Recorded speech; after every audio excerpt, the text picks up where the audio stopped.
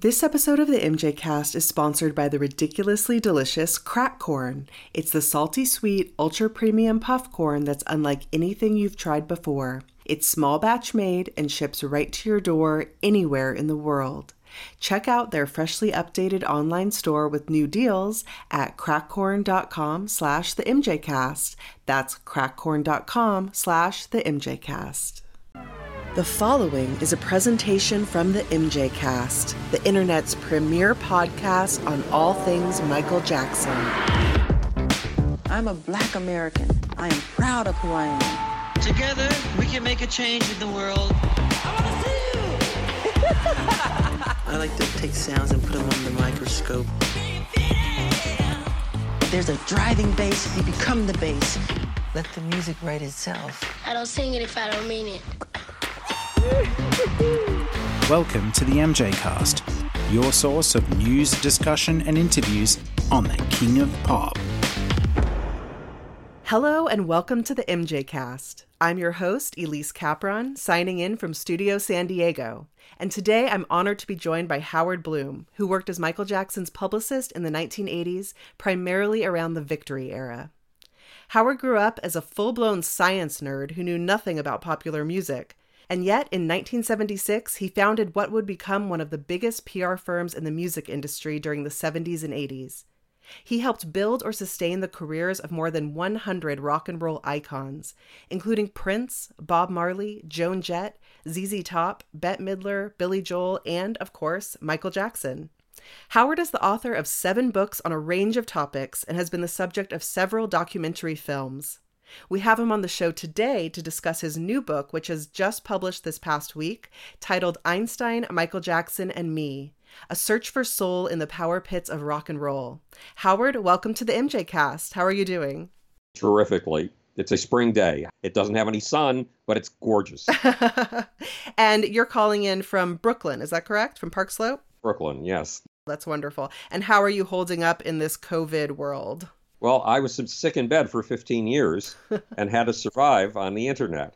So I'm much better adapted to this than most people. Well, that's good to hear. And congratulations on your book's publication. It's an absolutely beautiful book. I do want to encourage all of our listeners to pick it up, and it is available anywhere that books are sold. And an audiobook will also be coming out, which Howard just told me before we recorded, which is fantastic news. So we'll be watching for that as well.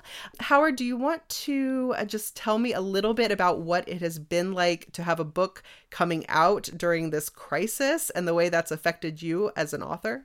Well, it's a very hard thing, a very hard slog to establish a book under any circumstances. It's been a very hard slog to establish this. The first review came in about 5 days ago and was astonishing, utterly astonishing. It talked about great authors, and then it said Howard Bloom is beyond a great author, and then outlined how delicious and irresistible it found this book. A second review came in that I tried to queue up for you that was particularly heartening to me. I'll tell you why it's heartening after I read you the review.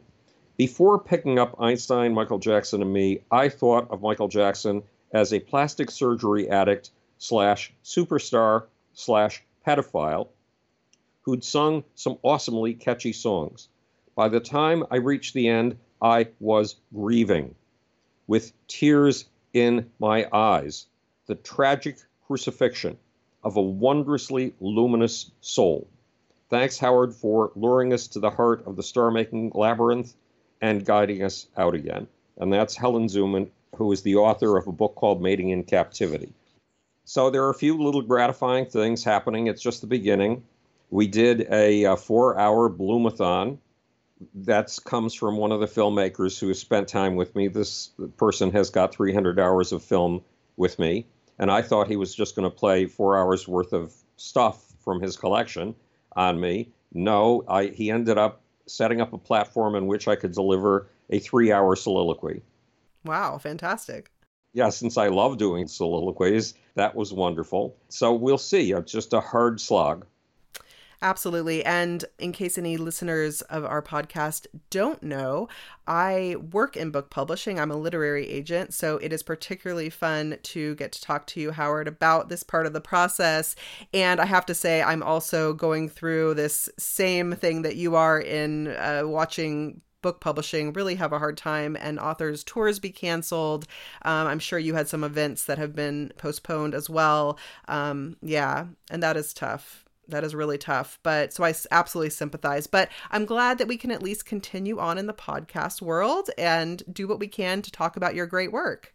Me too. Thank DARPA, the Defense Advanced Research Projects Agency, for inventing the internet. Yes, thank you. Our lives would not be the same without it, would they? Not at all. Well, so let's go ahead and dive into some questions here, Howard. I'm excited to chat with you. So here at the MJ Cast, we love to go back to our special guests' origin stories. And you have a particularly unusual background coming from the science world, which you were immersed in from a very young age. Can you tell us a bit about your childhood and growing up? At least for God knows what reason, I grew up alone. My parents didn't have time for me. My mother had to work. My father was drafted for World War II, so he wasn't around. My mother had to take care of the tiny store he had just started, so she wasn't around. If she were smart, she would have left me with a babysitter, which would have meant she'd leave me with somebody whose job was to pay attention to the baby. She didn't. She left me with a cleaning woman who locked me in a windowless corridor with a hardwood floor, and you register that when you are 2 years old and you have your hands on the wood, the coldness of the wood, you register. And the fact that the corridor is lightless and dark, you register, especially when you're looking through a baby gate, a cage, and you're looking toward a distant window that is filled with sun, and you can't get to it. And the babysitter acts as if you don't exist. So I came out of that in God knows what shape. When I was exposed to other kids for the first time at the age of 4, they wanted to have nothing to do with me, except to beat me up, or to chase me around the block, or to in some way humiliate me. So I grew up without other kids and without parents and basically without humans. And then at the age of 10, a book appeared in my lap, in my family's living room, a book I had not seen before. You know how when you're a little kid, you know the location of every single book in the house because the books don't move around. And this is a book I didn't know the location of. I don't know where it came from. And it said, the first 2 rules of science are these. These rules would turn out to have everything in the world to do with how much I loved Michael Jackson. Rule number 1, the truth at any price, including the price of your life. And it gave the example of Galileo, and it told the story all wrong. It said Galileo was willing to go to the stake to defend his truth. That's not correct. It would take me 30 years to learn that Galileo, in fact, said everything he'd ever written was wrong in order to get house arrest from his friend, the Pope. But the story that I was told of an utterly courageous Galileo willing to die for his truth, I needed that at the age of 10. It galvanized me. And rule of science number 2, look at things right under your nose as if you have never seen them before, and then proceed from there. Look for things that you see all the time, but you don't see, that are invisible to you and to everybody you know, and then proceed from there. And it gave the example of Anton van Leeuwenhoek, the manufacturer, the creator of the first microscope. Well, Elise, all of a sudden, I had humans in my life. I had Galileo and Anton van Leeuwenhoek, and they couldn't beat me up or chase me around the block or even say no to me for a simple reason. They were dead. So 2 guys reached out across 350 years and saved me. And those 2 rules have been the foundation of my life ever since. So I was saved by 2 people who've been dead for 350 years. And I have never had kids for a reason. My books are my kids, and my obligation is to reach out to the next kid 350 years from now and give him a sense of a reason for being. And Michael would turn out to be the living incarnation of those first 2 rules of science, something I never expected to see in my life.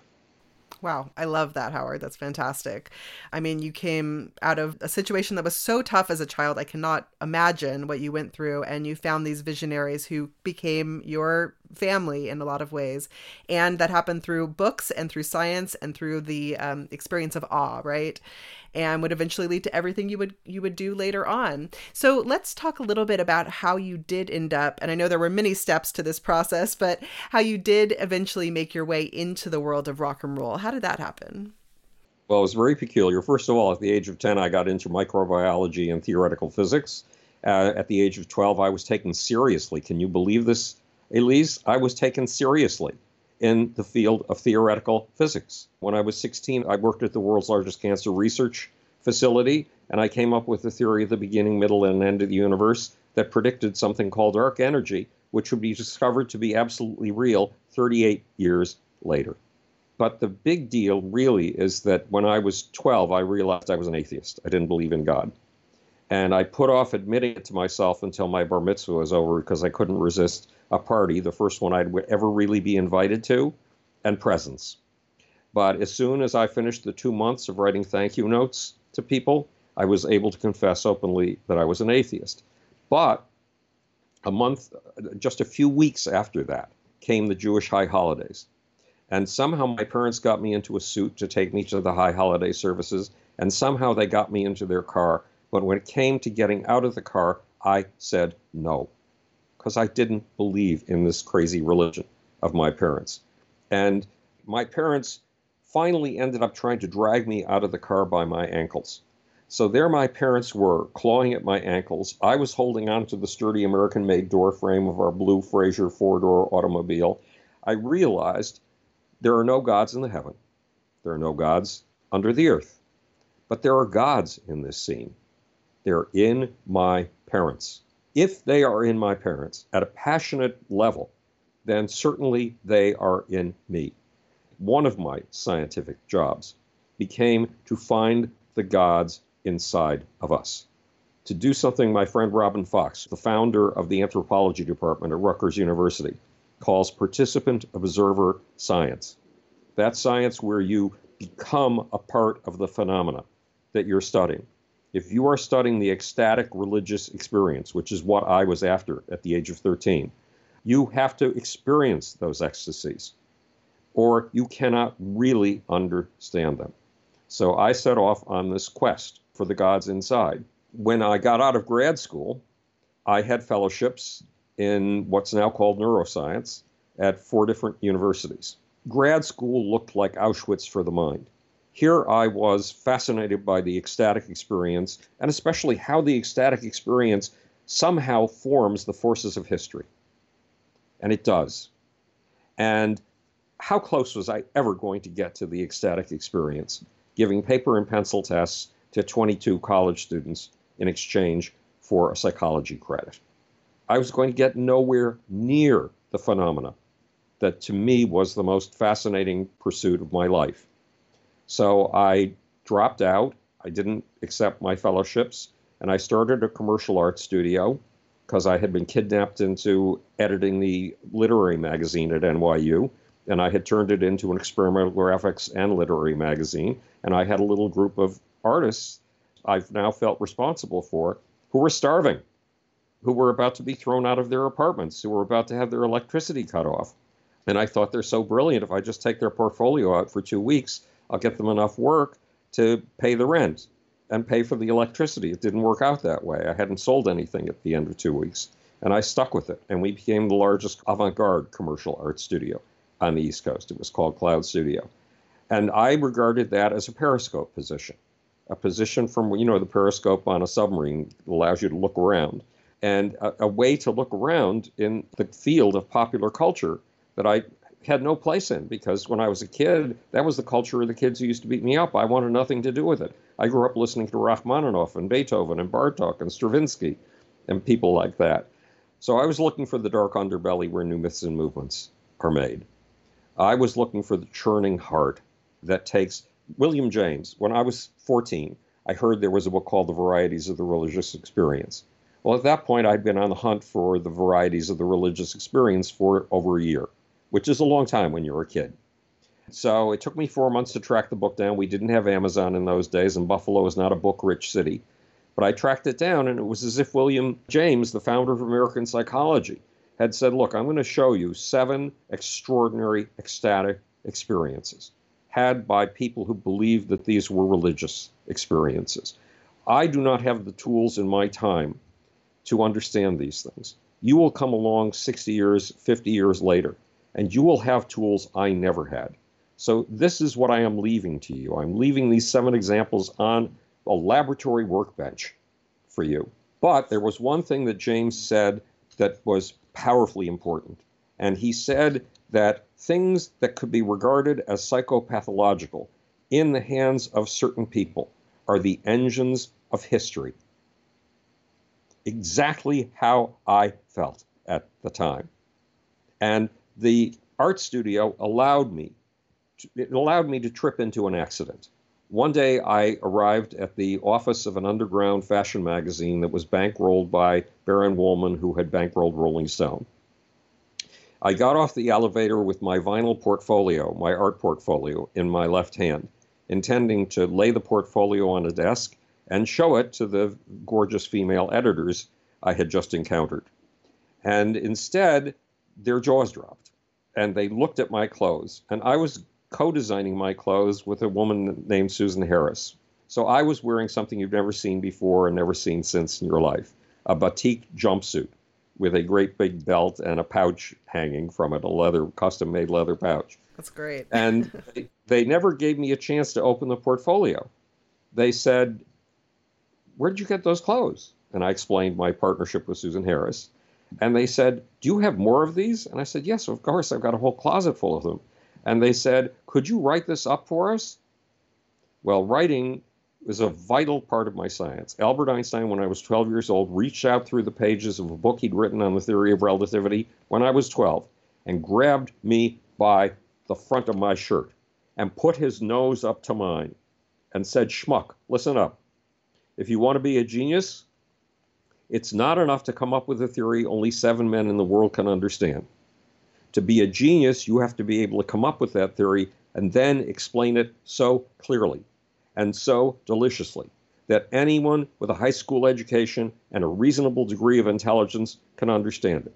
So Albert Einstein had told me when I was 12 years old, through the pages of a book, if you want to be an original scientific thinker, you must be the best writer you possibly can. So I had been obsessed with my writing, and I really wanted to start writing for magazines.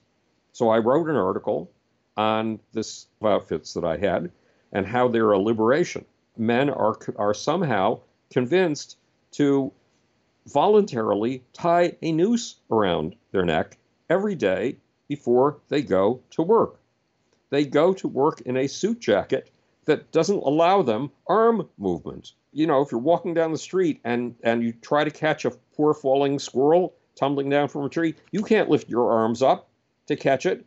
You can only get your arms about this far. How in the world do people subject themselves to this kind of bodily imprisonment?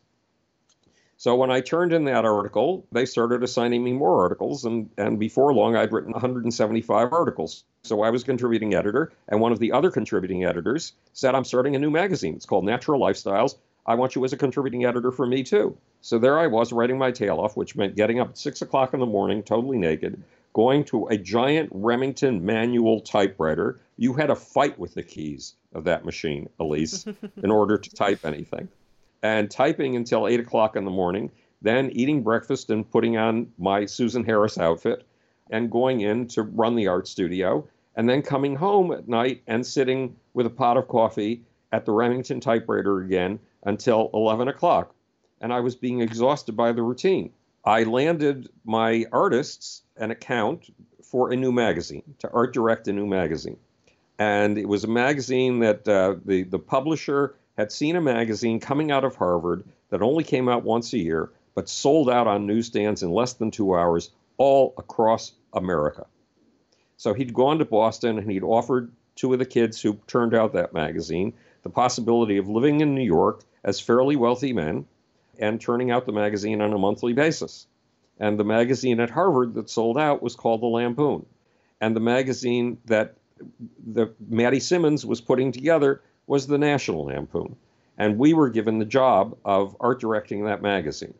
There was an artist in the studio whose work I never liked. I thought it wasn't art. But I was forced into having him because my lead artist said, well, if you get me, you have to take him too. Back in the days when he was being thrown out of his apartment. So I had said yes. Well, that artist went to the other artists and said, look, we're getting this giant check every month now. Why should we give Howard his percentage? Let's just vote him out of the studio. And he used that maneuver to get me out of the studio and to take over the art direction of the magazine, at which he was incompetent. So the first 7 issues of the National Lampoon are terribly art directed, when our studio was completely capable of doing a brilliant job if he hadn't pulled off this maneuver. So there I was without my art studio, and I was covering a parapsychology convention one day for Natural Lifestyles. Wherever I went, I had a pad in my hand because I have no memory. I have the memory of a decorticated flea. So I really have to observe details and write them down, or I would never be able to remember them. And somebody saw me with the notepad in my hand and walked up to me and said, would you like to edit a magazine? Not release. If I edited a magazine, that meant I could write during the day and not have to get up at 6 o'clock in the morning and not have to write until 11 o'clock at night. So I said yes. Now, in those days, we didn't have a simple device we take for granted today, Google. So there was no way, when I was given an appointment with the publisher of the magazine, I could find out what his background was and what magazine we were going to talk about. Can you imagine that? No. In these days, it's inconceivable. So I walked into this astonishing office. I walked into the office complex, and on my right was a converted storage closet in which 2 editors were packing up their things because they had quit. There was an office, that was on my right, and there was an office to my left, and when the door opened, it was astonishing. It was a 7-window office on the East River at a building called 1 UN Plaza on the UN property with a view that went all the way up the river for 5 miles and all the way down the river for 5 miles. It was breathtaking. And I sat with the publisher, and he told me what the name of his magazine was. It was Circus. And it turned out that it wasn't about clowns and elephants. It was about rock and roll. And I knew almost nothing about rock and roll. Yes, I had helped establish an entirely new radio format called progressive radio, rock radio, album radio. I had done that. My art studio had done all of the art for ABC's 7FM stations as they were taking this astonishingly risky move of changing their format from top 40 to progressive radio. And they were the first to do this. I knew a little bit from that, but I knew just about nothing. Look, when I was a kid, when I was 11 years old, I was tossed out of the Boy Scouts for incompetence at Morse code. And if they hadn't tossed me out for incompetence at Morse code, they could have tossed me out for incompetence at knot time. I was just generally incompetent at Boy Scouty type things. By the way, I've never heard of another kid being thrown out of the Boy Scouts before. Me either. Well, then, after my freshman year at NYU, I was looking for a writing job. I went through the New York Times. I listed every single employment agency that had a job in editorial. There were 98 of them. I called the first 97, and they all said, no, I'm sorry. And I got to the 98th, and they said, we think we have something for you. And they sent me out to a job writing for the Boy Scouts of America when I had been tossed out. So I wrote their stalking and tracking manual. I wrote their camouflage manual. I wrote a book called 10 Steps to Organize a Boy Scout Troop, which you use if you're trying to organize a Boy Scout troop in a town that's never had one before.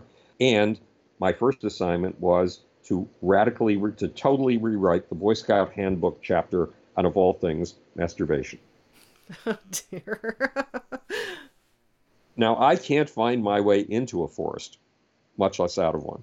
But if I'm teaching you how to stalk and track, I want to do it so effectively that a bunny rabbit that you're sneaking up on doesn't know you're there until you're rubbing noses with it.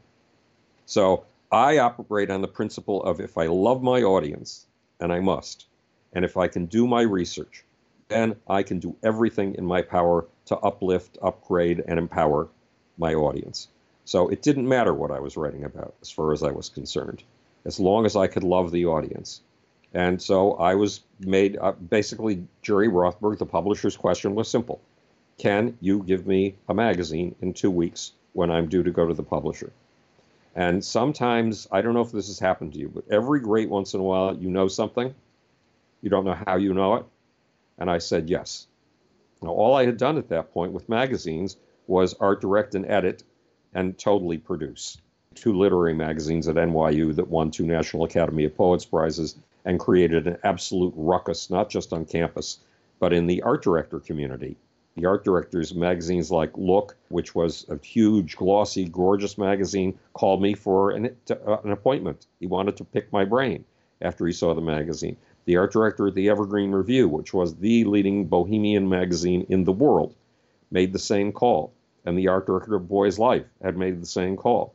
So aside from producing those 2 magazines, no, I had no experience. How I could answer that question with absolute certainty, if I can give you a magazine in 2 weeks, when it normally takes 4 weeks, and when you're asking me to replace the 2 editors across the hall who are leaving, I gave him a magazine in 2 weeks. I studied like a madman to figure out how to attain the sales that the publisher wanted to attain, and came back to him roughly 10 months later and said, if you give me access to your sales figures so I can run simple correlational studies, I will increase the sales of your magazine. Again, something you know that you have no real reason for knowing, but you know it anyway. And he gave me access to the sales figures, and I gave him an entirely new formula that broke every rule he had ever had, and we increased certain circulation 211% in the next 12 months. And one day, Chet Flippo. Chet was one of the founding editors at Rolling Stone. He had founded Rolling Stone's East Coast office. Chet Flippo sent me a great big manila envelope by messenger with 6 typed pages in it. And I read the typed pages, and it was about a little guy in a converted broom closet, a converted storage closet, working at another Remington manual typewriter, who had turned straw into gold, who had, in Chet's words, who had invented an entirely new magazine genre, the heavy metal magazine. And eventually, I would go on to found a PR firm. Now, how would I know about PR? I knew about PR because I had publicists calling me and sending me material all the time. And I knew what worked, and I knew what didn't work. And so I founded my own PR firm. But you know me, I'm an outsider. I'm always an outsider to everything, ever since I was locked behind that baby gate. So I didn't know the rituals of the industry. I didn't know the industry's way of going about things, and I couldn't have cared less, Elise. All I wanted to do was get the job done and get it done effectively. And I was on a search for soul. I was on a search for the dark underbelly where new myths and movements are made. And that's when I went on a soul hunt and began to find some of the most astonishing souls in the world and utterly retrain them in how to get themselves across. So they, look, if you came to me as a potential client, I would say to you, Elise, if you expect me to fashion an artificial mask for you, if you expect me to create an image, and then to claim with a cigar in my hand and sitting here like a guy in a plaid suit, I'm going to make you a star. I'm going to get you an appointment with my best competitor within the next 2 hours. I'll pick up the phone right now. If you're going to work with me, you have to understand that music is not about an exchange of pieces of plastic. It is not about an exchange of downloads, money. It is an exchange of human souls. And if you let me study you for a month so I can begin to comprehend you in a way you may never have been comprehended before, and then if you will give me anywhere from 1 to 3 days alone with no intercessors, no managers, no husbands, no wives, nobody but you and me in the room, I will do the following for you. I will find your fucking soul. And what do I mean by that? When you sit down at 2 p.m. in front of a blank computer screen to write a lyric, you know with absolute certainty you cannot write one. You have no idea of how you've ever written one in the past. And by 4 o'clock, there is often a lyric in front of you. Something in you wrote that lyric. I call it the gods inside your soul. My job is to find the you that wrote that lyric. And then when you go on stage, you see the pupils of the audience dilating. You see their eyes growing wide. You see their faces melting. You see them melting into a giant amoebic blob of energy, audience energy. And that amoebic blob reaches a pseudopod out to you and connects with you. And the energy of that audience, whether it's 700 people or 70,000 people, goes through you as if you were an empty pipe and goes up to some place around here and is utterly transmogrified and flows back to the audience and produces even more amazement in their faces, which channels even more of their energy to you. And you have an out-of-body experience. It's as if you are on the ceiling watching all of this take place. You are watching yourself be danced like a puppet, like a marionette, by something far, far bigger than you ever know in ordinary life. And when you get off stage, you are an empty pipe, just having contained 70,000 souls. It takes you an hour to come back. My job is to find the gods inside you that dance you on stage. My job is to find the soul in you that danced you on stage, and to show you how to get it across to your kids, to get it across to your audience. And why is that important? I used to preach to my artists once I had already done all of this work with them. You don't just owe your audience your songs. You owe your audience your life. Now, I didn't know what that meant, Elise. It's, again, a truth you know, and you have no idea of how you know it, and you don't even have a way to explain it. But after 15 years of processing this, it turns out, look, if you're Joan Jett, I'm going to go into an empty, dark room with 3,500 slides on you from your latest photo shoot and a tiny magnifying glass, and I'll turn on one light so that I can see the slide.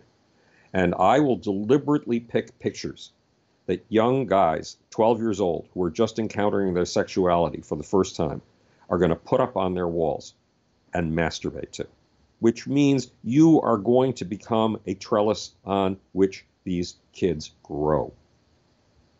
And they are not going to just grow on your songs. They are going to grow on your physical stance, what you convey with your muscular tone, and on the story of your life.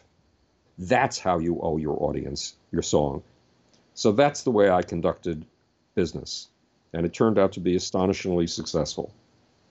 It absolutely sounds like it. Howard, I love the passion you bring to all you have done. You embrace everything with such gusto and with such authenticity. I absolutely love it. Let's take our first break to chat for a minute about Crack Corn, the ultra premium puff corn that's been our sponsor this season. They say it's ridiculously delicious, and that is definitely true. I can vouch for that myself. I'd say it's also something totally new and surprising. It is unlike any snack I've tried before. It's naturally gluten-free, it's small batch made, and it's a surefire hit as a salty sweet treat for friends and family. But you guys, it doesn't matter how much I love Crack Corn. It's really about what you, our listeners, think. Seeing as though this is Crack Corn's third episode with us, many of our listeners have now had the chance to try it for themselves. And I am genuinely pleased to hear that they are absolutely loving it. I'm even hearing that some of them are already repeat buyers. I'm not surprised. You guys, this stuff is amazing. And here's the update for you from the folks over at Crack Corn. They're a US-based company, and of course, we have listeners from all over the world. In fact, after just the first 2 episodes they've done with us so far, they have been blown away by how far-reaching our audience actually is. My personal thanks goes out to each and every one of our listeners for that. You guys mean so much to us. Crack Corn has seen orders from our listeners all throughout Europe, Asia, the US, Canada, Australia, and more. That certainly goes to show how global our podcast community is. And of course, that's all thanks to the man himself, the king of pop, Michael Jackson. Anyway, because of that, Crack Corn has been studying up on global shipping and has just reconfigured their online store so that people everywhere can get ridiculously delicious crack corn at a better value, no matter where they are. Now, shipping is included. And of course, the MJCast listeners always get the absolute best deal with an extra special thank you in the box. So head on over to crackcorn.com/themjcast. That's www.crackcorn.com/themjcast.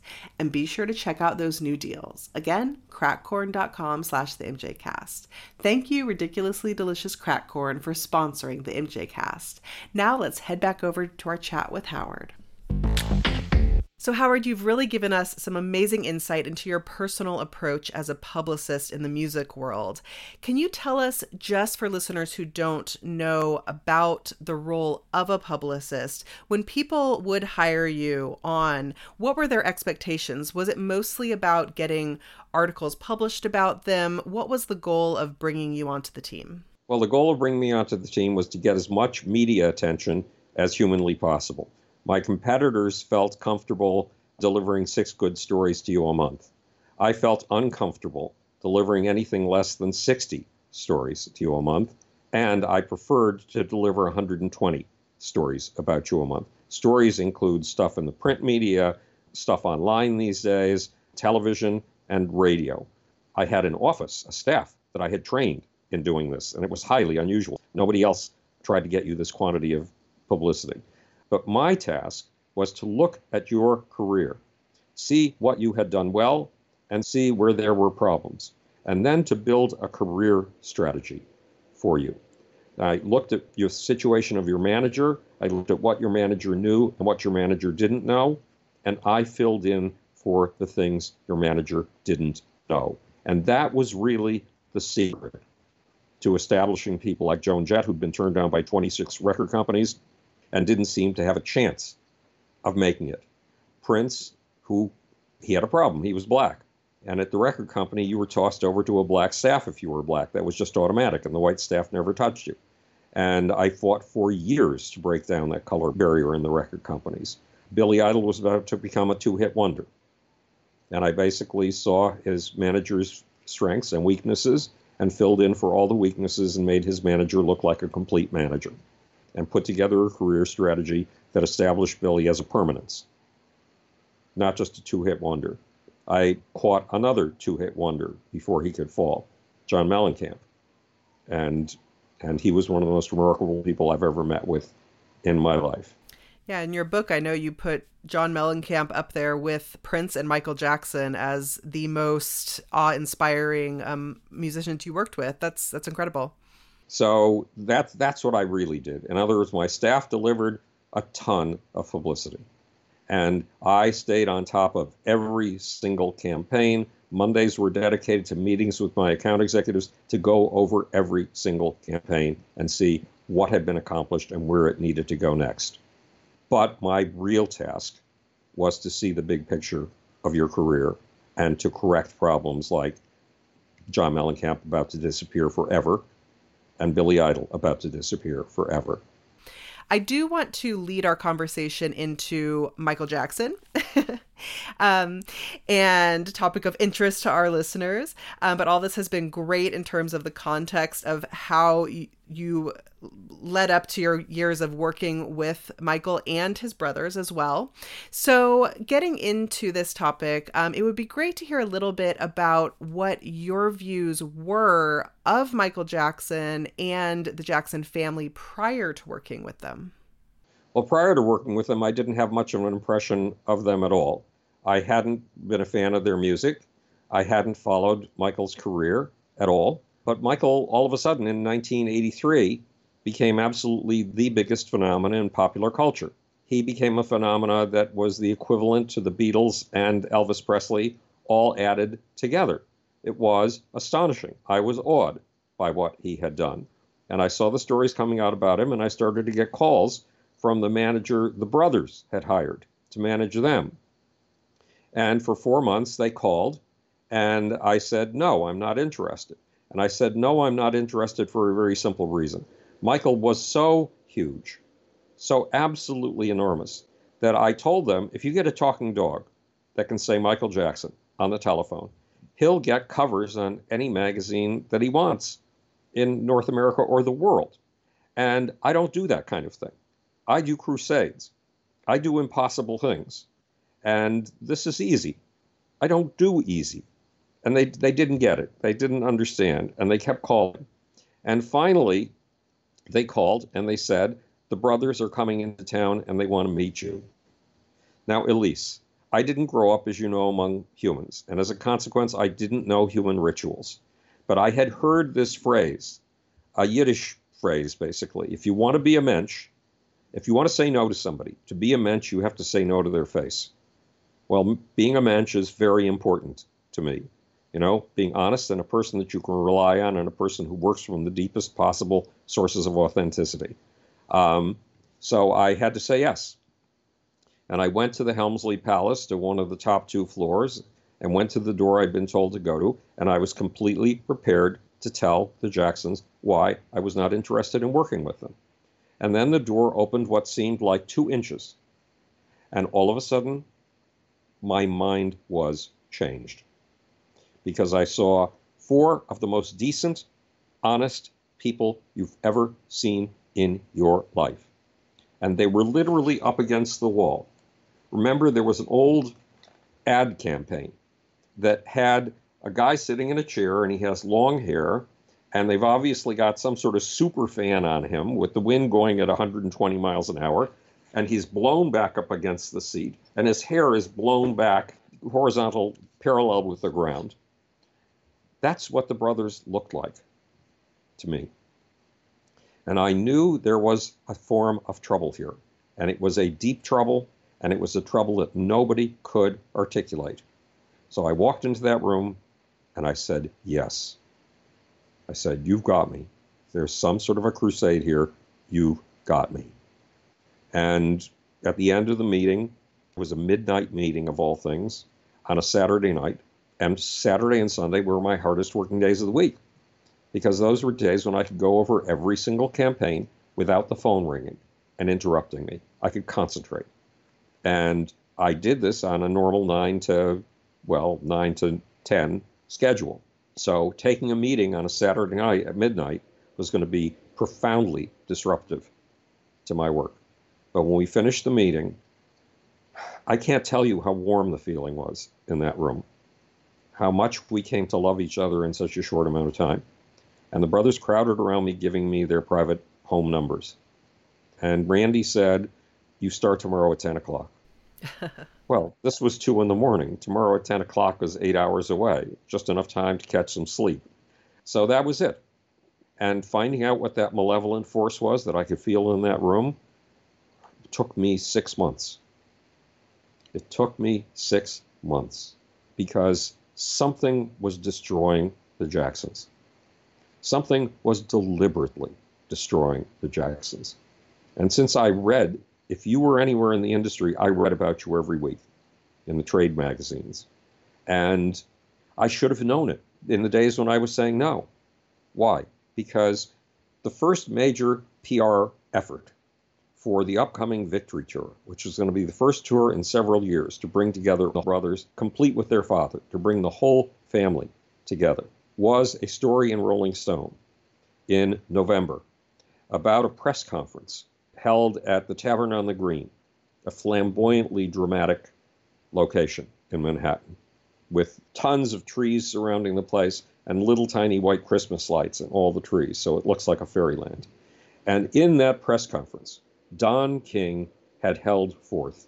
And he had held forth as if he were Michael Jackson, as if he had sung every song and done every video that Michael had ever conceived. And it was hideous, because Don King has murdered somebody. Don King had somebody in Cleveland, I think it was, owed him $160, and he knocked this person to the ground and then kicked him to death. So the very first story was about Don King's homicide. That did not reflect the Jacksons, not at all, but it began to throw an evil cast of some kind over the whole tour and over Michael and his brothers. Something else happened. The next story to come out in Rolling Stone was a story in which an investigative reporter named Michael Goldberg said that he had gotten his hands on contracts that the Jacksons were circulating among the people who were competing to be the promoters for their tour. and that these contracts were predatory. The Jacksons were going to charge $30 per ticket in a day when most tickets were $12.50. And I wouldn't discover why they were asking $30 a ticket until a long time later in a very crucial meeting with Michael. But the interpretation that Michael Goldberg gave to this was ticket prices were going to be so high because the Jackson brothers have a very high rolling lifestyle. And now that Michael was out on his own, they no longer had a source of income. So this whole tour was designed as a vampirical, predatory tour to suck as much money out of Michael's fans as was possible, because this was the brothers' last shot to make a lot of money. Look, I was very close to the brothers. I can tell you that is so false that it's astonishing. And I should have seen that somebody was setting the brothers up. And my suspicion, well, it took 6 months to figure the following out. It's really very simple. There's a guy in the industry, the music industry, who is brilliant. I knew how to make careers happen. And I did it over and over and over again. Most managers in the record industry have one lucky accident. And they think on the basis of that accident that they can do it again. But they never can. Bill Aucoin's lucky accident was Kiss.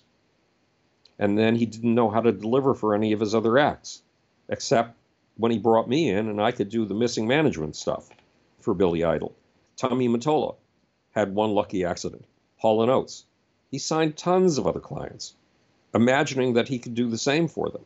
No, he was never able to do it again. But there was one other person in the music industry who knew how to make stars, and he was brilliant at it. But he had a reputation as a truly malevolent human being. His publicist in private used to call him the poison dwarf.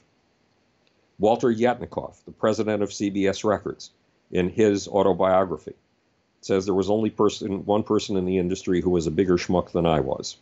I compiled about 18 pages of these extraordinarily negative comments about this genius, this absolute genius. Now, in Sherlock Holmes, there is a genius bad guy, a genius source of evil. And to show how incredibly brilliant he is, you never know he's there. He's invisible. This person setting up the Jacksons had the brilliance to be invisible. So the first thing I had to do, and it took me 3 months, was to get a gag order on King. Every time he spoke, he's a lovely man when he's not kicking the shit out of you. He really is a charming, charming human being, and he's talented. He took an industry that was dead, boxing, absolutely dead, and he turned it into a new form of theater and revived it. So the man is brilliant, but he's killed somebody. And that is a big negative. So it took 3 months, taking a chance with my life. Look, Elise, remember, the first rule of science is the truth at any price, including the price of your life. I don't give a damn about putting myself in physical danger. Period. As long as what I'm doing is true. So we got Don King muzzled. And then I had to figure out who was doing all this evil stuff, leaking these contracts. You have to know something about contracts. When you sit down with somebody and you have a meeting and it's wonderful, and two of you see absolutely eye to eye, and you're looking forward tremendously to working together, and you turn it over to your lawyers to write a contract, the most astonishing thing happens. Your lawyers write a predatory document. Your lawyers write a document that treats the other person as if he's a thief, a con man, and a murderer. And they're protecting you against every form of thievery, conmanery, and murdery that can be inflicted on you. And you have to totally rewrite that contract. And the Jacksons, I saw the Jacksons physically rewriting these contracts. But if you leak the raw contract, the very first contract the lawyers produce, it sounds like highway robbery. It sounds awful and appalling. Here's how the press works. The press are a domino stack. You know, hit the first domino and all the other dominoes fall. But there's another metaphor, and it's just as useful, if not more so. And it comes from Thomas Carlyle, the great English social commentator of the early 1800s. And Thomas Carlyle was looking at the rock critics of his day. In his day, they were the people who reviewed books and especially reviewed plays, which was really the major popular art form in those days. And Carlyle gave the story of a friend of his in Germany, in the days before naturalists had a name, who was out in a field. If you've ever walked near farmers' fields, there is very often a narrow black lane in between cypress trees or cedar trees, some sort of tall trees. And it's very narrow. So if you were to go on a date with a boyfriend and you were walking through the lovely meadows, if you tried to hold hands, it would be very difficult because you have to go in single file. The path is so narrow. At first, I didn't know when I first saw these paths. I had no idea of what they were, where they came from. Well, it turns out they come from sheep, and sheep walk in single file. That's why the path is so narrow. And sheep follow a lead sheep. So this friend of Thomas Carlyle's in Germany, another author, had decided to experiment. He took his walking stick, he stuck it out in front of the lead sheep, and the lead sheep jumped over it. Then he withdrew his walking stick, so there was nothing to jump over anymore. And 1,999 sheep all jumped at that spot. Why? Because the lead sheep had jumped at that spot. And the press operates in the same way. If they read something in Rolling Stone, or if they read, in those days at least, or if they read something in the New York Times, they all repeat what they have seen in the New York Times, Rolling Stone, and in those days, Village Voice was another lead sheep. Well, there was somebody leaking these contracts who knew the lead sheep approach and was able to pick a lead sheep at Rolling Stone and do the leaking to him so that what he said would ripple throughout the press. And in fact, it not only rippled through the press, it rippled across time. It stuck with the Jacksons, well, for the rest of Michael's life in one form or another. And there was only one person in the industry who knew how to do this. And it turns out he had, at that point, and probably still does have, a right-hand man. And his right-hand man was the son of somebody called Lee Salters. And Lee Salters was the founder of the best PR firm I had ever seen. I learned lessons from that PR firm, Salters and Roskin. And Larry Salters is not anywhere near as bright as his father was, not anywhere near as creative as his father was. Nonetheless, he knew his father's lore, and he inherited from his father some extraordinary contacts among the lead sheep in the music business. So my guess, and plus, according to books like Hitman, the invisible villain, if he sees something he wants, he causes trouble. He knows it will produce an opening for him. And Michael was the biggest thing in this man's life, period. And he wanted a piece of it. So my guess is that he had his right-hand man who knows exactly how to work the press and has the right contacts to do it, leak these contracts in order to make trouble so that he could get in on the tour. And in fact, he ended up getting himself a $500,000 deal as a tour consultant. Now, that's pocket change these days. It's not pocket change to you and me, but in industry terms, it's pocket change. In those days, that was a lot of money. So he started a ball rolling. And then something else happened. When the tour began, when we threw our first press conferences, they were press conferences unlike any I had ever thrown in my life. We had 3,500 people at our press conference in New York, and we had 3,500 people, these are journalists, all of them. Who knew there were this many journalists? We had 3,500 at our press conference in LA. It was astonishing. And I was out on every tour date, and I would roam backstage with a pad in my hand, taking notes on everything that made this date different from other dates. And then, you know, the press boxes that they have for football games that hold 200 press people with all the facilities to put your laptop down and take notes? Well, we had a press conference for 200 press people every night when the tour was over. So I could tell them all the things that had been unique about that night. And one of the press people traveling with us told me the following story. The Herald American always sells 20,000 papers less than the Boston Globe. Well, one day the publisher of the Herald American came into the newsroom and said, we're going to do a Michael Jackson cover tomorrow.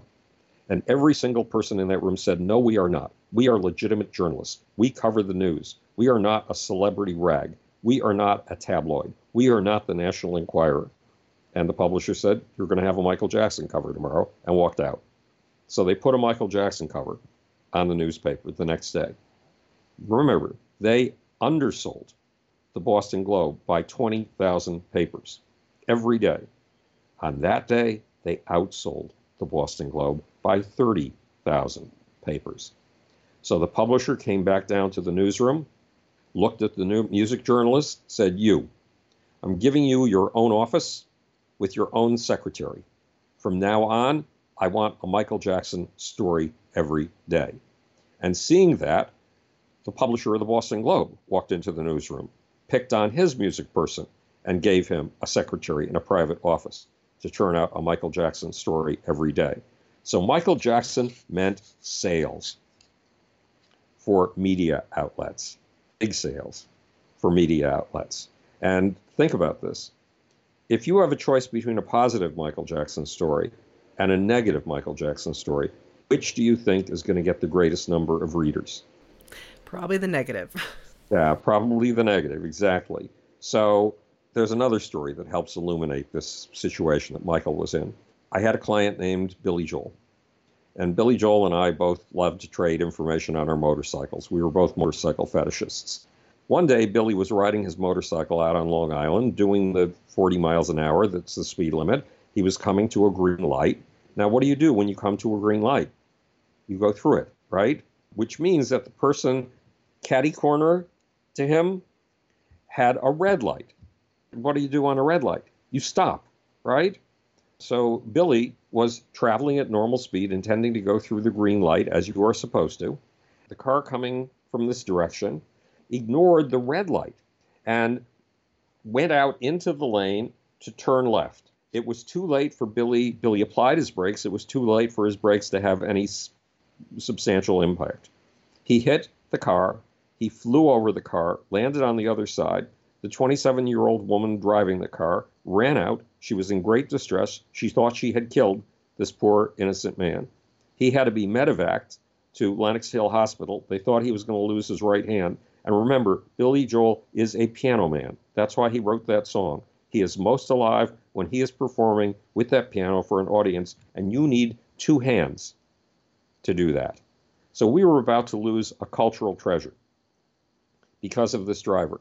And then the driver apparently went to his attorney and her attorney, and apparently her attorney said, look, you don't understand. You've just had an accident with a superstar. And he is worth a fortune. And it is very important for him not to have negative press. So if you threaten to sue him for hitting you, he'll have to give you $250,000 to buy your silence.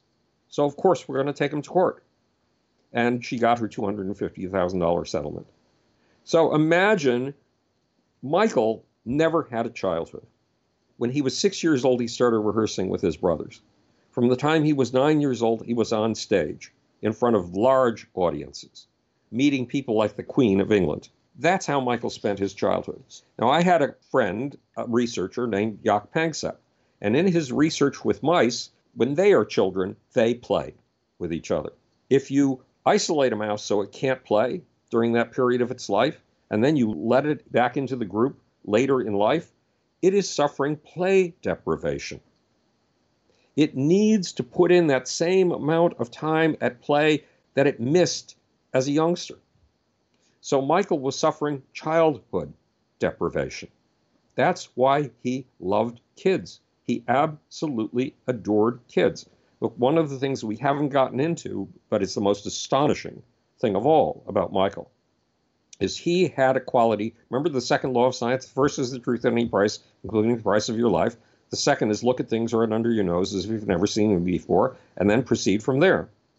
Michael had a quality of awe and wonder unlike anything I had ever seen.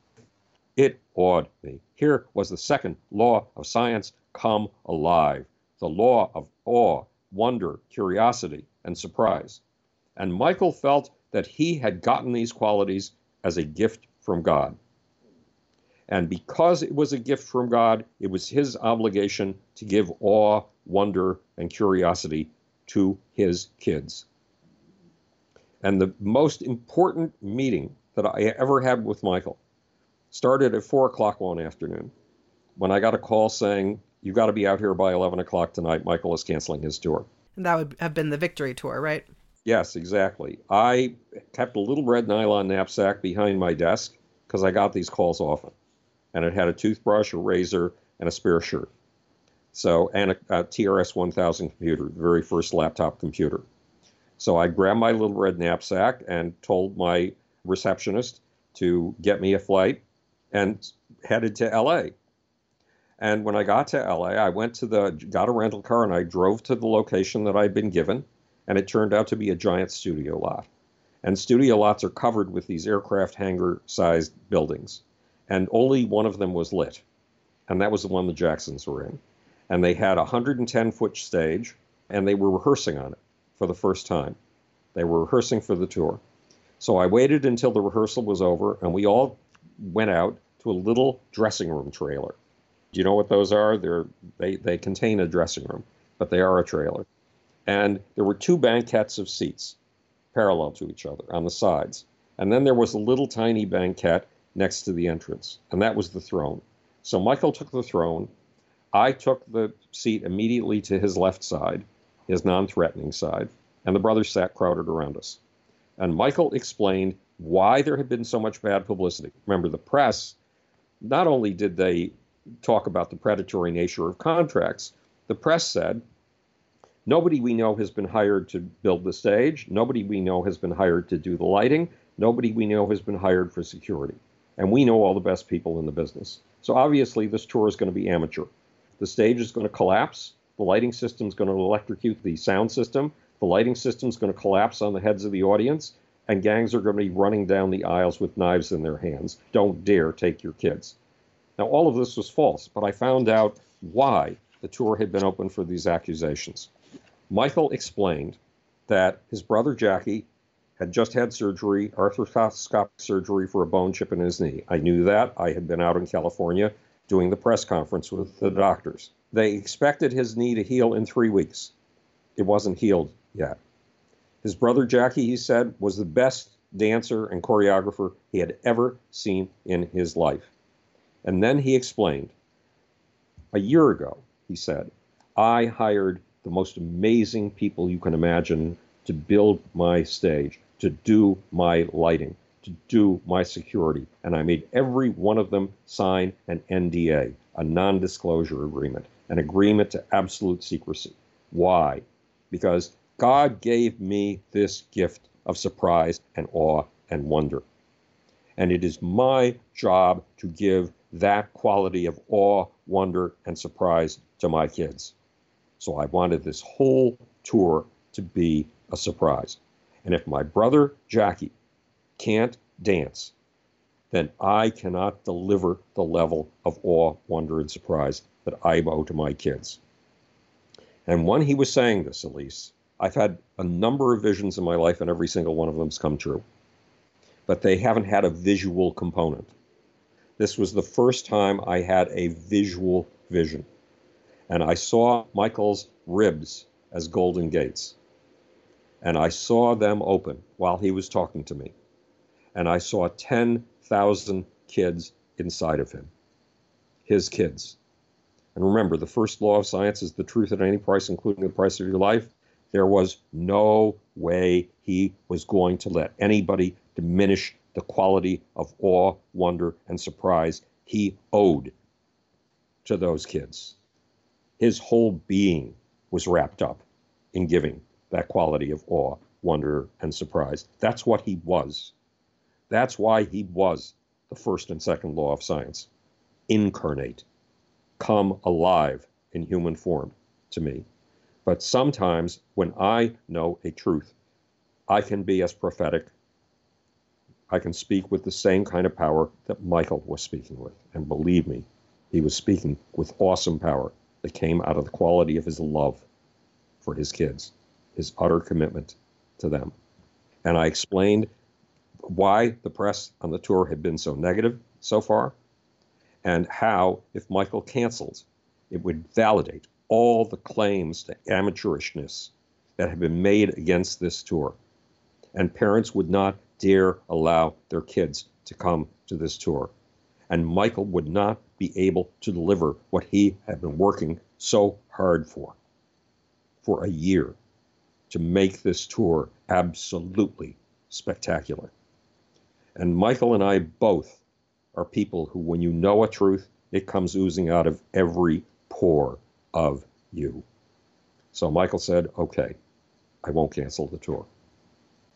But the experience of seeing the power of his commitment to his kids, the power of his commitment to awe, wonder, and surprise was one of the most amazing experiences I've ever had in my life. And remember, I've worked with some of the most important people of our time, all the way from Queen to Buzz Aldrin. And Michael was so far beyond. If you piled 3 of these people on top of each other, these truly special people like Prince, like Bob Marley, you might get to a Michael Jackson. So, Michael, here I had been given a mandate at the age of 10 to go after courage, the first law of science, the truth at any price, including the price of your life, and awe, wonder, and surprise, the second law of science. Look at things right under your nose as if you've never seen them before, and then proceed from there. And Michael had set a standard for both those things. Commitment to a truth, commitment to awe, wonder, and surprise, so far beyond anything I had even imagined, that he had set basically a new standard for the perceptual envelope of humankind. Well, I cannot agree more with your sentiments there, Howard. I love everything you were saying. I feel like I am in the moment and back in the Victory era and in this scene with you. It's just absolutely incredible. And thank you for talking Michael into continuing with the tour. A lot of us are grateful for that. Howard, thank you so much. You are giving us such incredible insight and really laying the groundwork for what would be the start of so much predatory and sensationalist journalism that would end up plaguing Michael Jackson for the rest of his life, and incredible insight into who he really was as an artist. I think that what you're saying taps exactly into what means so much to so many fans of Michael Jackson and the Jackson family. So thank you for that. You've just worded it absolutely beautifully. Before we move on, do you have any other comments upon that meeting? We'd love to hear them. Well, I want to tell you a story about a guy named Roger Bannister and show you how it relates to Michael. In 1954, not only had nobody ever run a mile in 4 minutes or less, but all of the experts, the physiologists, said it was impossible to run a mile faster than 4 minutes, to break the 4-minute mile, it was called. Roger Bannister was a medical student. He had a friend who was a medical student. The two of them made films of his running, and they analyzed the film to find every little move that wasted energy and train Roger in correcting that move. And through a year of this process, Roger Bannister finally ran a mile in less than 4 minutes. If you look at Google and you look up the 4-minute mile, it will tell you that today every reasonably competitive runner breaks the 4-minute mile. Once it's been done the first time, you have expanded the perceptual envelope of humanity. You have expanded the capacity of human powers. Michael's quality of awe, wonder, surprise, and utter commitment, total commitment to his kids is a Roger Bannister. If we can understand just how deeply these things went, and how Michael came the closest I've ever seen to seeing the infinite in the tiniest of things, if we can comprehend that, that can up our level of expectation and our level of wonder, awe, and commitment. There's another story. I had a musician at one point named Bill Chinick, This is while I was running a public and artist relations department for ABC's 14 record companies, whatever it was. And Bill Chinnock was a very undistinguished artist. He didn't have a particularly good voice. His songs were not particularly good, but there was something very special about his guitar work. And Bill told the following story. When he was a kid, he listened to Les Paul records and loved them, the guy who invented the electric guitar. And he sat there for 3 years with a guitar in his hand, listening to Les Paul record after Les Paul record, trying to play like Les Paul. And finally, after years of bloodying his fingers with this effort, he managed to play like Les Paul. So one day, Bill Chinnock was playing a small club in New Jersey, and there was a little old man in the back of the audience. And when the show was over, the little old man came up to the foot of the stage and said, "Son, how did you do that?" Because Bill could pack more notes into a second than you've ever heard in your life. And Bill Chinnock said, "Well, sir, I grew up listening to Les Paul." And the little old man said, "I am Les Paul. Don't you realize I invented 8-track taping?" In other words, the records that Bill was trying to imitate were based on 8 Les Pauls, not just one. And yet, Bill Chinnock became capable of living up to that standard. Michael sets a whole new standard for commitment, wonder, awe, and astonishment. And you'll read more about it in the book, more than we have time to go into here. And I want you to understand Michael, because I want you to incorporate the standards he set in your life and in the lives of your kids when you have them, so that what is beyond possibility in our lifetime becomes normal for the lives of our kids. What I'm trying to achieve is setting a new standard the way that Les Paul set a standard for Bill Chinnock, and Bill Chinnock followed it even though it was humanly impossible. The way that Roger Bannister set a new standard for running, and then it became ordinary. It became part of our daily reality. I want Michael's standard of awe, wonder, surprise, and commitment to expand the perceptual envelope of humanity. And I've done my best in this book to try to get you to see who and what Michael was in a whole new way. And I'm mortal, and I have limitations, so all I can do is my best. But I have done everything in my power to give you who Michael really was. And you do it so well, Howard. You really do. There are just amazing stories in the book. You get into much more detail about Michael's influences, his whole quest to study the greats and become greater, like you were just talking about. It really is an inspiring book and has some very, very powerful and moving sections. I'd love to ask you a few specific questions related to the years that you did work with the Jackson family. And just to lay out the chronology for listeners to be sure we're all on the same page. So you met the brothers in late 1983. It would be a few months later that you met Michael, and then the Victory Tour launched in mid-1984.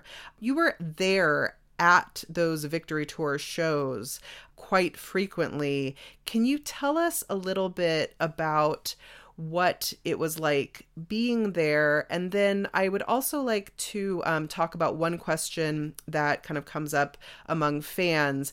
Looking at the Victory album, it's a great album. There are quite a few solo tracks on that album where Michael is not singing. And then on the Victory Tour, there also was a mini solo set by Jermaine. So the question around this is, did you pick up any tension at all between the brothers on the tour, perhaps around them wanting to spread their own wings, that sort of thing? Was that something that you noticed at all in your time touring with them? Well, when it came to the brothers, to Jackie, Randy, Tito, and Marlon, they were a very coherent family. And they loved Michael deeply, deeply. But Jermaine was a whole different topic. Jermaine, one day we were doing a photo shoot about 110 miles north of LA. It was on a beach. It was a little park. And there were these 2 bare wood rail fences, like ranch fences, going down through the green to the edge of the beach.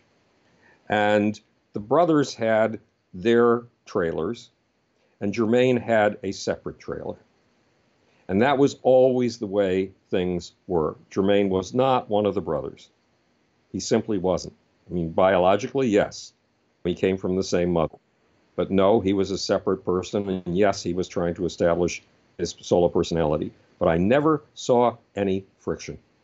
I never saw any friction. And I don't even know if Michael had had his own trailer. He must have, for a simple reason. Even though we were way, way out in nowhere, kids were congregating by these two rail wood fences, actually by just one of them. And Michael spent the entire time we were there with those kids. And Michael got the childhood he'd been missing by loving kids and loving delighting them. And this brings up the question of Michael's sleepovers. At most, I had one friend at a time. It was the most exciting thing in the world. We could have lay there on our beds talking until dawn, and we probably did.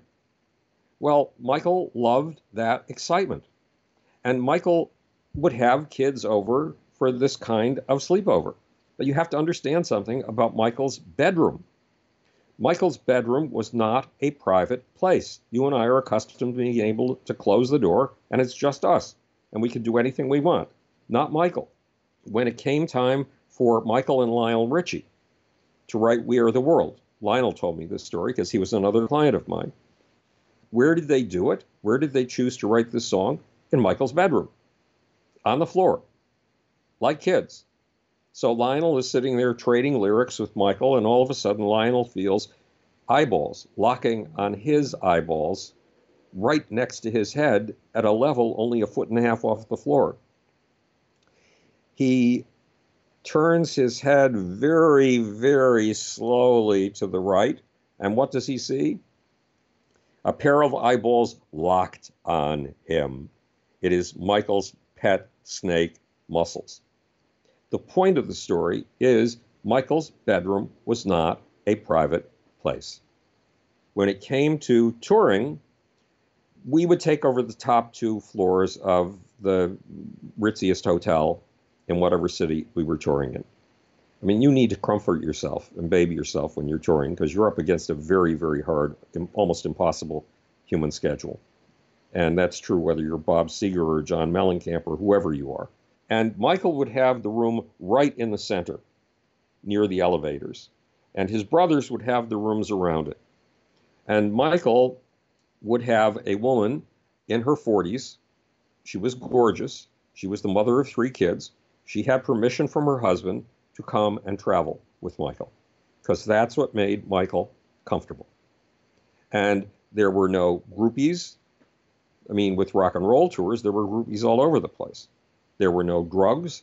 The brothers, there was very little moving around in the corridor.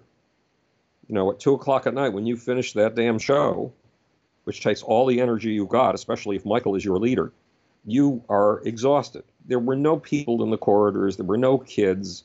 The only thing going on in the corridor was that there was an organic chef making food. Now, that may sound like a luxury. It is not. When I finished my press conferences and got back to the hotel at 2 in the morning, knowing I have to get up again at 8 in the morning, the only source, there's no room service at 2 in the morning. The only source of food is going to be that organic chef out in the hallway. And it may be that I missed whatever actual social interaction was going on because it was probably going on in that hour after they all got back to the hotel, and I was giving a press conference back at whatever stadium we were in. So I probably missed a lot. But the brothers loved Michael. They got along together perfectly naturally, as if they had been getting along together all their lives, which they probably have. Jermaine, a whole different topic. He was on his own planet, on his own island. Well, that's all your insights again are incredibly helpful. May I ask, what were those press conferences like after each show? What were you saying to all these journalists? Well, I was trying to give them a whole bunch of material that they could write up, positive material. I mean, look, I've worked with some of the most astonishing performers of the last 50 years. Prince, John Mellencamp, Joan Jett, Billy Idol. These people come alive on stage as fireballs. absolute fireballs, and each one of them is totally unique, and each show takes your breath away, Elise. But Michael does an entirely different kind of performance than I had ever seen before. Michael works out and choreographs every single move, and every night he delivers those moves as if he has never done them before in his life. He delivers them with an absolute energy, an absolute assertion that I've never seen anything like in my life. So while these other performers have different shows from night to night, they never know what the spirit is going to move them to do. And it moves them to do some very astonishing things. They have a rough choreography worked out, but within that, they have a lot of wiggle room. Michael does not, look, it's hard for me to talk about him in the past tense, Elise. Michael does not leave any room for wiggles because he is trying to give you absolutely the most amazing performance he can with every second of his performance on stage. And I saw something like 70 performances, probably more like 50, because eventually whoever it was that was doing all this malevolent stuff that I was onto him and got me tossed off the tour. Absolutely amazing. So the press conferences, the press wasn't after anything mean or dirty. They took notes on everything I told them. It took about an hour to give them all of my notes. And then we all went back to our hotel rooms to eat and sleep. The malevolence didn't really begin until I was long gone from the scene, around 1991, I think it was, or so, when the first woman discovered how much money she could get by making horrible accusations against Michael. And then once somebody has done it, everybody does it. It's like the Roger Bannister effect. And so woman after woman, yes, Michael loved kids. No doubt about it. Did he love kids sexually? Nobody will ever know. Nobody will ever know. Well, yeah. So on that front, I would love to touch on that just for a moment. So, as part of the fan community, it has been challenging following Michael Jackson since the early 90s with this, of course, range of terrible, terrible allegations that have surfaced over the course of 30 years. In your book, you do a marvelous job in one chapter of summarizing the 1993 allegations. It's the kind of chapter I want to give to anyone who just asks me about it, because it's a great summation of the whole issue. And you really just break it down in a way that makes a lot of sense. And I would like, if I may, just to read a few lines actually from that chapter that I found really powerful, called Michael Jackson's Sexual Crucifixion.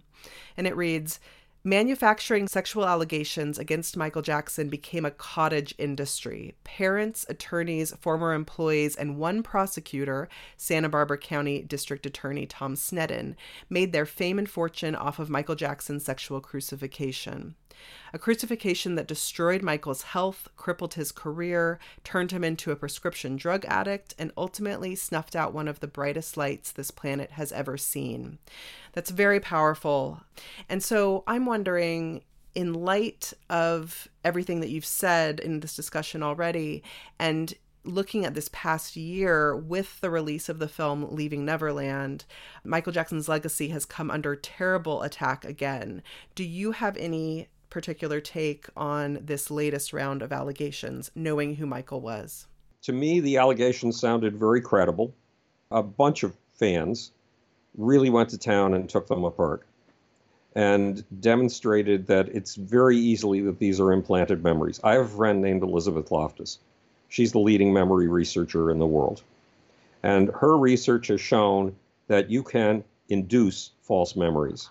For example, she brought a bunch of college kids in, subjects, and showed them a film. Now, she took half of them, and afterwards she asked them questions. When the blonde driver was coming down the road past the barn, did she hit the tractor or did the tractor hit her? And other people they just left alone. And then 3 weeks later, they brought in the group that they left alone, and they brought in the kids that they had quizzed after the film. And the kids they had quizzed remembered a blonde driver. And guess what? The driver had been a brunette.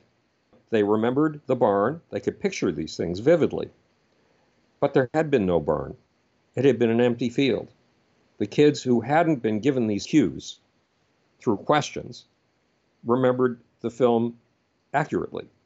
But the kids who had been given these subtle cues through questioning remembered the cues, not the film. And when they were shown the film, some of them said, "But that's not the film I saw." Well, they were wrong. That was precisely the film that they saw. There was a movement in the 1980s and 1990s that said, we've all been sexually abused. The biggest clue to the fact that you've been sexually abused is if you can't remember it. Because if you can't remember your sexual abuse, it means that it was so horrible that you've totally repressed it. The psychologists, the psychotherapists who were into this craze were busy coercing their clients into having memories of being sexually abused. And some of their clients took their fathers to court. But it was, who was sinning here? Well, remember, the first rule of science is the truth at any price, including the price of your life.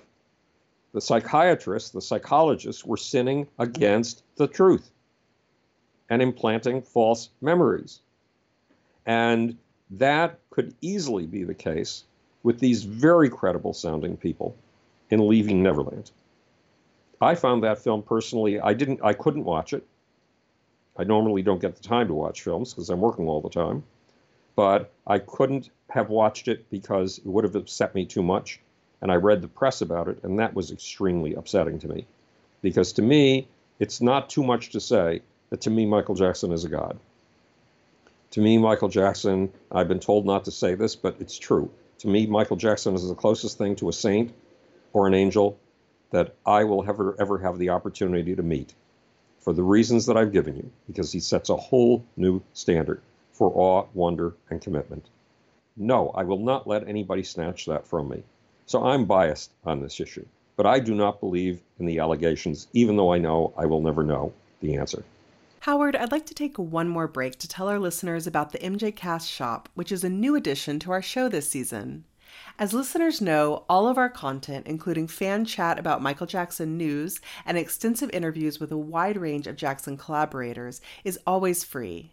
Some podcasts do things like create Patreon accounts with episodes exclusively available to paying members, and I completely get that. However, we've decided that we want our shows to be available to everyone, so we've never gone that route. That said, the show is not free for us to produce. Server costs, equipment, and more all add up. And over the course of 6 seasons, they've gotten expensive. So this season, we've finally been able to launch an exciting project that gives listeners a way to support the show while also getting something fun in return. The MJ Cast Shop offers an array of designs, all created by the wonderful Jamin Bull, which can be placed on products of your choice, from t-shirts to tote bags to water bottles, even stickers. We have our classic MJ Cast logo design, and also great text designs like the Jackson Brothers' names and my personal favorite, the Captain EO characters' names. We also have a fantastic retro Jacksons design that you won't find anywhere else. Many friends of our show have been sporting their MJ Cast gear lately. For example, Jenkins from Moonwalk Talks even wore his MJ Cast logo shirt in his most recent online MJ DJ party. Thanks so much, Jenkins. To check out our shop, just go to the mjcast.com/shop. We've got products at every price point, and all revenue goes to help support our show running costs as well as to make charity donations. Thanks to all of you who have purchased from us already. It truly does make a difference. Now, let's get back to our chat with Howard.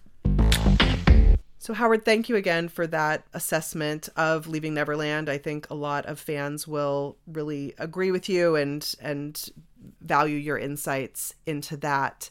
With everything you've said in mind, now you left the music industry in the late 80s.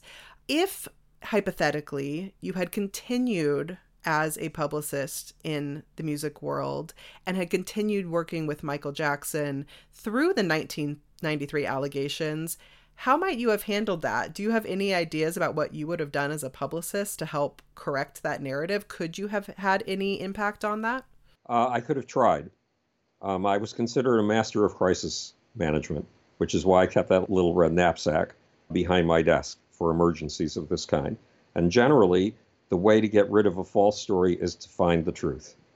And I mean, one day, for example, when the Jacksons were playing the Meadowlands, which is reasonably near my home, maybe 30 miles away. It's a New York City location. I went into the Helmsley Palace where they were staying, and as soon as I walked into the doors of the hotel, I was grabbed by some of the members of Michael's entourage, and they said, "You've got to get involved immediately. The New York Post is about to run a story saying that the Jacksons' bodyguards beat them up." And so my first step was to find out what the incident was so I could tell the truth. Well, it turned out the story went something like this. The Jacksons, in those days, everybody used limousines, stretch limousines. So the Jacksons had a bunch of stretch limousines lined up outside the hotel, and then they had something that looked more like a laundry van. And they sent out all the stretch limousines with nobody in them to decoy the press, because there was a press mob staking out the place, the hotel, in order to get pictures of Michael Jackson. And then they got into the laundry van and they headed over to 10th or 11th Avenue to head to the Meadowlands. Well, one reporter had an inkling that this is what they were doing. And so instead of following the stretch limousines, a photographer and a reporter in a car for the New York Post started to follow the Jacksons' van. The Jacksons' van took a left on 11th Avenue, which is a divided highway. It has a divider, and all the traffic coming from the other direction is segregated, and all the traffic coming from this direction is segregated.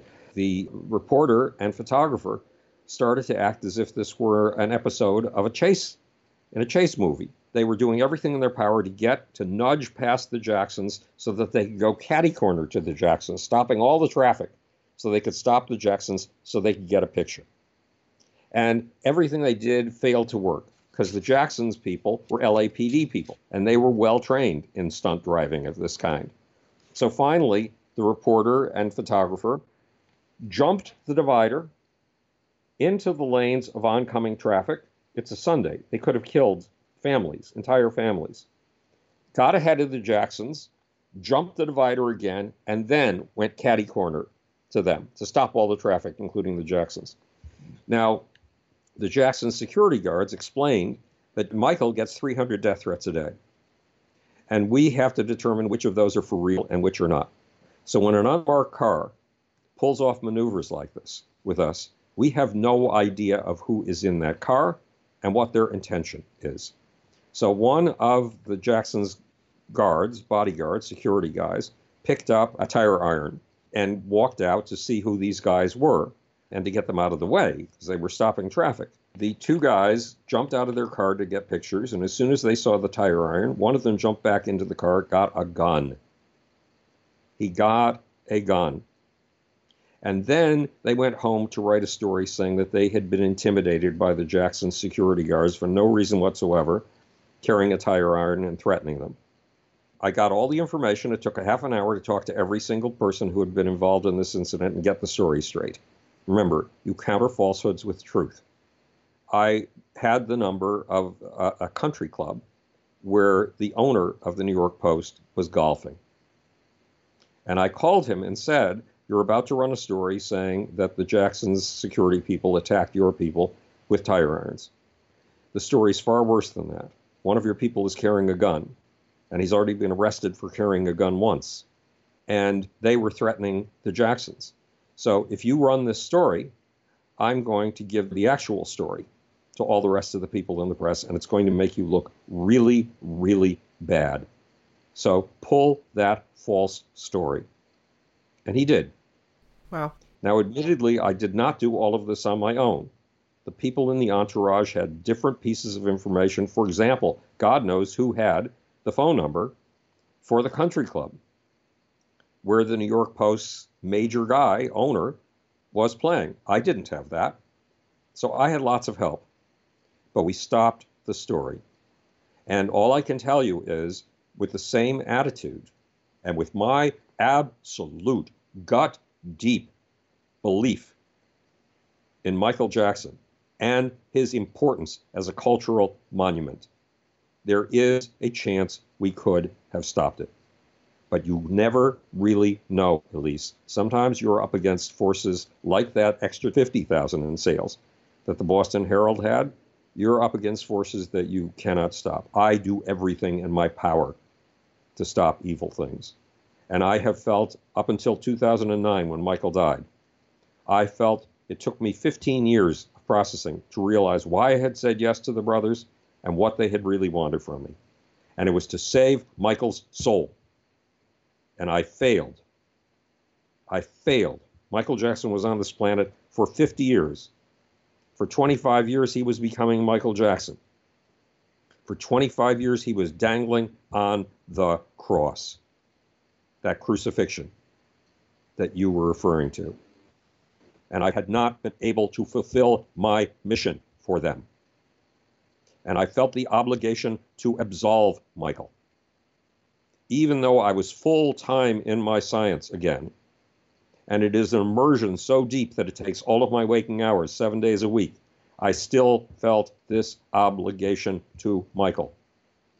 And I still felt the need to get back with him and have further conversations. Because, Elise, this is going to sound incredibly egomaniacal.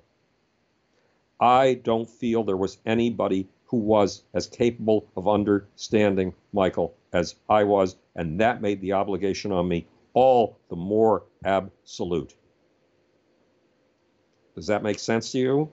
Absolutely. And yeah, I wish you could have been there during his toughest days. Maybe you could have made a difference. But I know you were going through your own crisis as well. But I would have loved to, but I really needed to get back to my science. Yes. Well, for me, this was the voyage of the Beagle. You know, Charles Darwin signed up as the naturalist on a ship, and for 5 years, he adventured in South America because this ship was exploring the coasts of South America. He even went out. The South American cowboys are known to be twice as good as North American cowboys. They're called gauchos. And he even went out riding with the gauchos, and he even participated in a revolution. So my voyage of the Beagle was going into the music industry, a field I knew nothing about. And I did find the dark underbelly, where new myths and movements are made. And I did find the kind of ecstatic experience that is shaped into the forces of history. And yes, I ended up working with the founding of Farm Aid, giving Amnesty International visibility in North America. I worked with the United Fund. We must have signed up at least 50,000 or more voters on the Jackson tour. So the forces of history and music are very tightly interwoven, very tightly interwoven. Absolutely. And I will encourage anyone who is thinking about buying the book. There is the story, I think, of getting the voter registration going at the tour is quite interesting, and that's detailed in your book as well, along with many other stories. I do want to ask, speaking of this dark underbelly, you've mentioned, this evil force in the music industry, this person who was doing a lot of terrible things. Are you able to name that person, or do we have to read the book to find out? Well, for one thing, once upon a time, Randy Newman wrote a song, Short People. And short people says they have tiny little feet and tiny little eyes, and they walk around telling great big lies. That song was allegedly written about a very specific person in the music industry, and his name is Irving Azoff, and he is brilliant. And I learned from Irving that if you really want to be a villain, it helps to be brilliant. But what Irving is utterly lacking in is a moral compass. He has no moral compass. People like David Geffen hate him because David Geffen helped him get his start. He gave Irving what would become Irving's biggest band, the Eagles. And he basically says, I can't stand him because he's so morally corrupt. That's a paraphrase of what he's saying. So I admire Irving Azoff because he is brilliant, but he's a villain. And he helped crucify Michael Jackson. And how could anyone ever forgive him for that? I agree. And you go into more detail about that as well in your book, which maybe I'll let people read about. But I really do admire, Howard, your dedication to finding many people's, Michael Jackson's, of course, but all the artists you work with, finding their authentic story. That was core to all you did, which comes through so clearly and strongly. And I think was why you had the success you did, because it was about finding those organic truths, which of course go back to your life as a scientist as well, which I think is really compelling and interesting. I do want to ask you one question, which of course you've answered in many ways throughout this wonderful discussion, but it is a question that we like to ask all of our special guests. So if you could sum it down to the core essence, I would like to ask you, Howard Bloom, how should Michael be remembered? He should be remembered as the living incarnation of the first law of science, the truth at any price, including the price of your life, and awe, wonder, and surprise, the second law of science. Look at things right under your nose as if you've never seen them before, and then proceed from there. William Blake, the poet, talks about seeing the world in a grain of sand and infinity in an hour. Blake is very compelling in the way he talks about seeing the infinite in the tiniest of things. Michael is the person who saw more of the infinite in the smallest, tiniest things than anyone I have ever met in my life, and is so far beyond any human that I've ever met, despite spending a life among remarkable humans, that it utterly defies belief. And as I said, it sets an entirely new standard for the perceptual envelope of humanity. Very well said. I love that. Going to the publication of your book just briefly, I would, because I'm a book person, I would love to just hear about how that experience has been, especially considering that you have published 7 books, I believe, at this point already.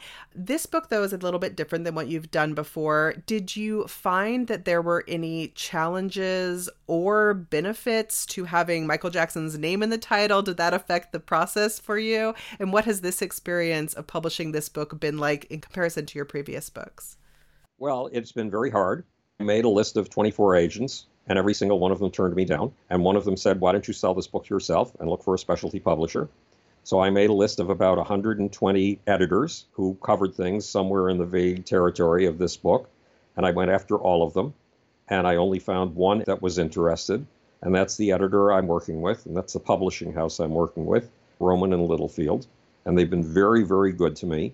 But this has been rolling a stone up the mountain, inch by inch by inch. I am convinced that this book has deep truths. I am convinced of that, Elise. I do my best to put deep truths into every book I write, and writing about my rock and roll adventures gives me a whole different way of showing truths of that kind. And so I have just kept going on this book, period, no matter what kind of obstacles I've run into. Well, I wish you every success with it. It is a great book. Again, for our listeners, the title is Einstein, Michael Jackson, and Me, A Search for Soul in the Power Pits of Rock and Roll. It has amazing stories in it. It is available at this point anywhere books are sold, as well as an audiobook out at some point. We're not quite sure when yet. That just happened. So congratulations on that, Howard. And Howard, where can people, if they want to learn more about what you do, and I know you make lots of interesting commentary on current affairs and everything, where can they find you online to learn about all that? howardbloom.net.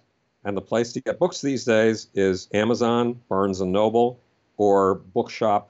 What is it called? Bookshop.org or something like that. Yes, which actually supports independent booksellers. Yay. Exactly, because bookstores are closed right now. Yes, exactly. Yeah, we'll have to get it online, but you can still get a hard copy. It's a beautiful book. And yeah, so Howard, thank you so much for joining us. This has been a great discussion.